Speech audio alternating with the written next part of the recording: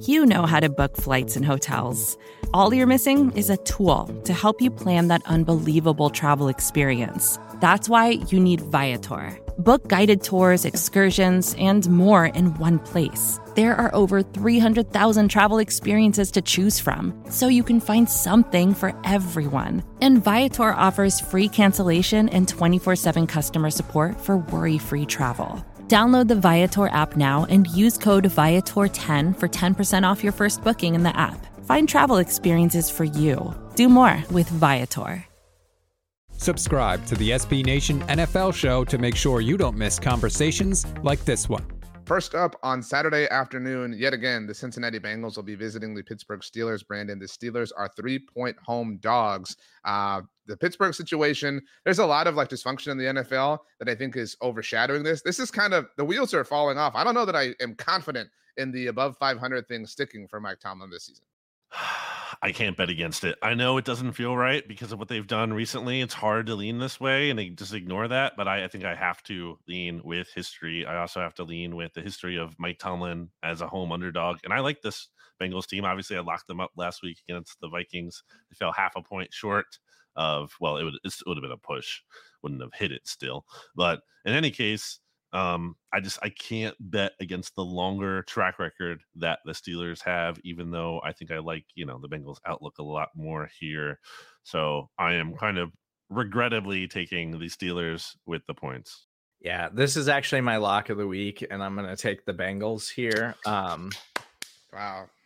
I know there's no Jamar Chase for Cincinnati. Obviously, that's a concern, but T. Higgins finally had a monster game last week, and Mason Rudolph, we're really going to bet on that Mason Rudolph is some kind of drastic improvement over Mitch Trubisky in this game. I just don't really like where the Steelers are at right now. It's every week it's George Pickens or Deontay Johnson showing a lack of effort and not trying very hard. And Mike Tomlin just coming up with reasons why, we'll address it. We'll take care of it. It doesn't feel great right now for the Pittsburgh Steelers. And also, I know the Steelers beat them the last time they played. That was the post Matt Canada game where, oh my gosh, the Steelers had this legendary 400-yard performance and scored 16 points. I'm just not in on the Steelers. So I really like Cincinnati and what Jake Browning is doing right now. And I think that Zach Taylor is just kind of coaching his team up better at this moment. So I'm going to go with the Bengals here. I think the Bengals and Zach Taylor are kind of the new age Steelers and Mike Tomlin, the team that just kind of finds a way, the team that, will grind it out, whatever their circumstances are. And I think that, Mike Tomlin and the Steelers, if not for the Patriots and Bill Belichick this season, would be taking all the heat for legacy team that can't get it done, the team that, we've known to be super successful, even though their record isn't necessarily super embarrassing at this point in time. I can't believe how much I trust Zach Taylor.